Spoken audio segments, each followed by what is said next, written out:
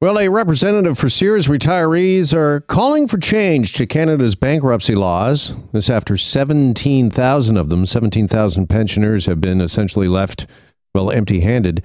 Doug Hoyes is a licensed bankruptcy trustee, and he joins us for more on this on 640 Toronto. Doug, good afternoon. Nice to have you back with us. Thanks, Jeff. All right. If you could encapsulize for us just exactly the complaint here from these Sears retirees, because they're essentially saying that the bankruptcy laws, I guess, take care of anyone and everyone except them. Well, there is some truth to what they're saying. What they're saying was when they were working at Sears, they were promised a pension. And then when the company ended its existence here in Canada, the pension was underfunded. And as a result, they aren't receiving the pensions that they expected to receive. And their complaint is that when a company goes bankrupt, the assets are liquidated, and then those assets are distributed based on the order of priority that's contained in the Bankruptcy and Insolvency Act. So the government gets paid first, then the banks get paid, then the regular unsecured creditors get paid. What they're saying is, well, wait a minute, shouldn't we be near the top of the list rather than near the bottom of the list? That's their basic complaint. All right. And who come up with this order of priority? Well, it's always been that way. I mean, the Bankruptcy and Insolvency Act has been around for 100 years, and the Parliament is the short answer to who came up with it. So the part of the theory as well, if the company collected GST and didn't remit it to the government, then that should be remitted first when the company goes bankrupt. And then secured creditors, so the banks who loan the company money to operate, they have a charge on the assets, so they're near the top of the list. And then employee wages are near the top of the list. But there is no category for underfunded pensions. And as a result, they're not at the top of the list. They're, closer to the bottom.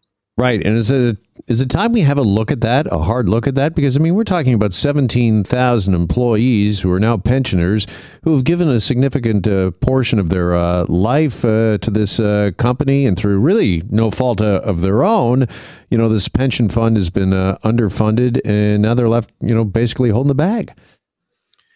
Yes, you're right. And so this is a very serious problem, but I don't think the Bankruptcy Act is the place to solve it. I think you don't want the problem to exist in the first place. Now, I'm not an expert in the history of Sears over the last 50 years, but my understanding is a few years ago, prior to, well in advance of this insolvency, the owners of the company sucked out money. They took dividends, they took profits, they took cash and put it in their own pockets at the same time that the pension plan was underfunded.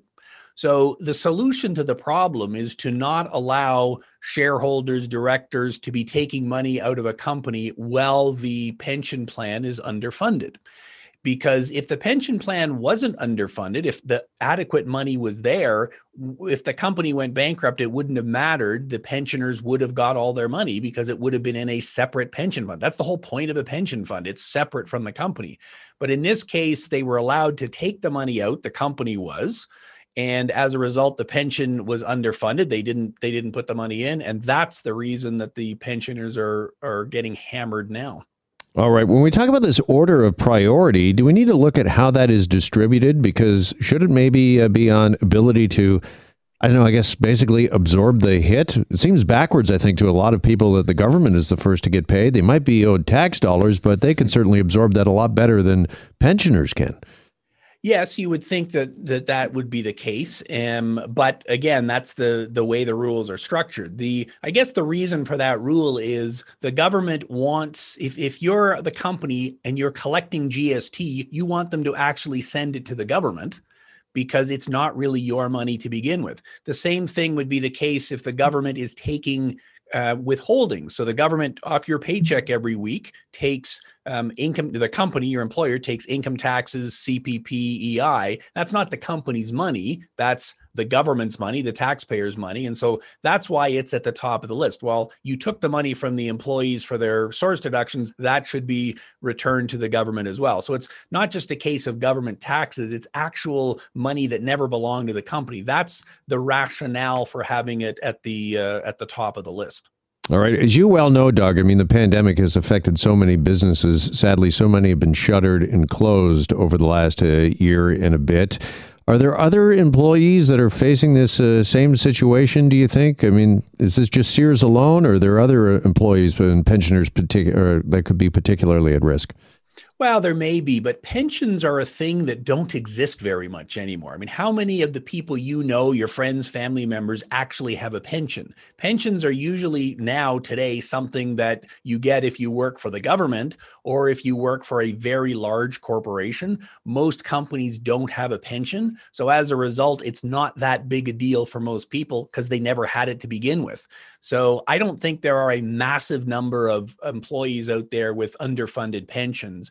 But I do believe if a company is offering a pension, then they should actually fund it. They should not be taking money from workers. So if the government phones me up and asks me what legislative changes we need, I would say that the change we need is to not allow owners to be taking dividends when pensions are underfunded. That would solve the problem in the first place.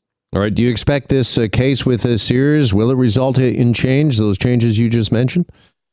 I doubt it. I mean, this has been going on for many years. Sears's demise was a few years ago. The private members bill that's before the parliament now was introduced in November of 2020. I don't know that there's any particular political will to change this. And if the politicians don't want to change it, then I guess it won't get changed. So I think as an employee, you want to be very understanding of what the status of your pension is, so you understand whether there's funds there or not. And I think, again, you want to lobby your politicians. Let's lobby them to make sure that pensions are fully funded. All right. Just finally, Doug, I know you're a licensed bankruptcy trustee. That's your specialty. But what is the lesson, do you think, here for employees? Is it basically pay yourself first, make sure you're looking after your retirement?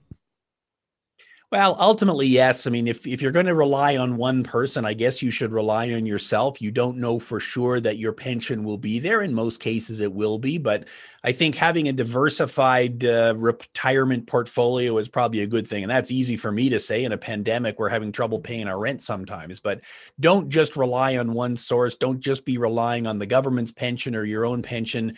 Keep your debt levels low and put some money in the bank for yourself. That's probably the best protection for the future. All right, Doug, appreciate it as always. Thanks so much for joining us. Thanks, Jeff. All right, Doug Hoyes is a licensed bankruptcy trustee.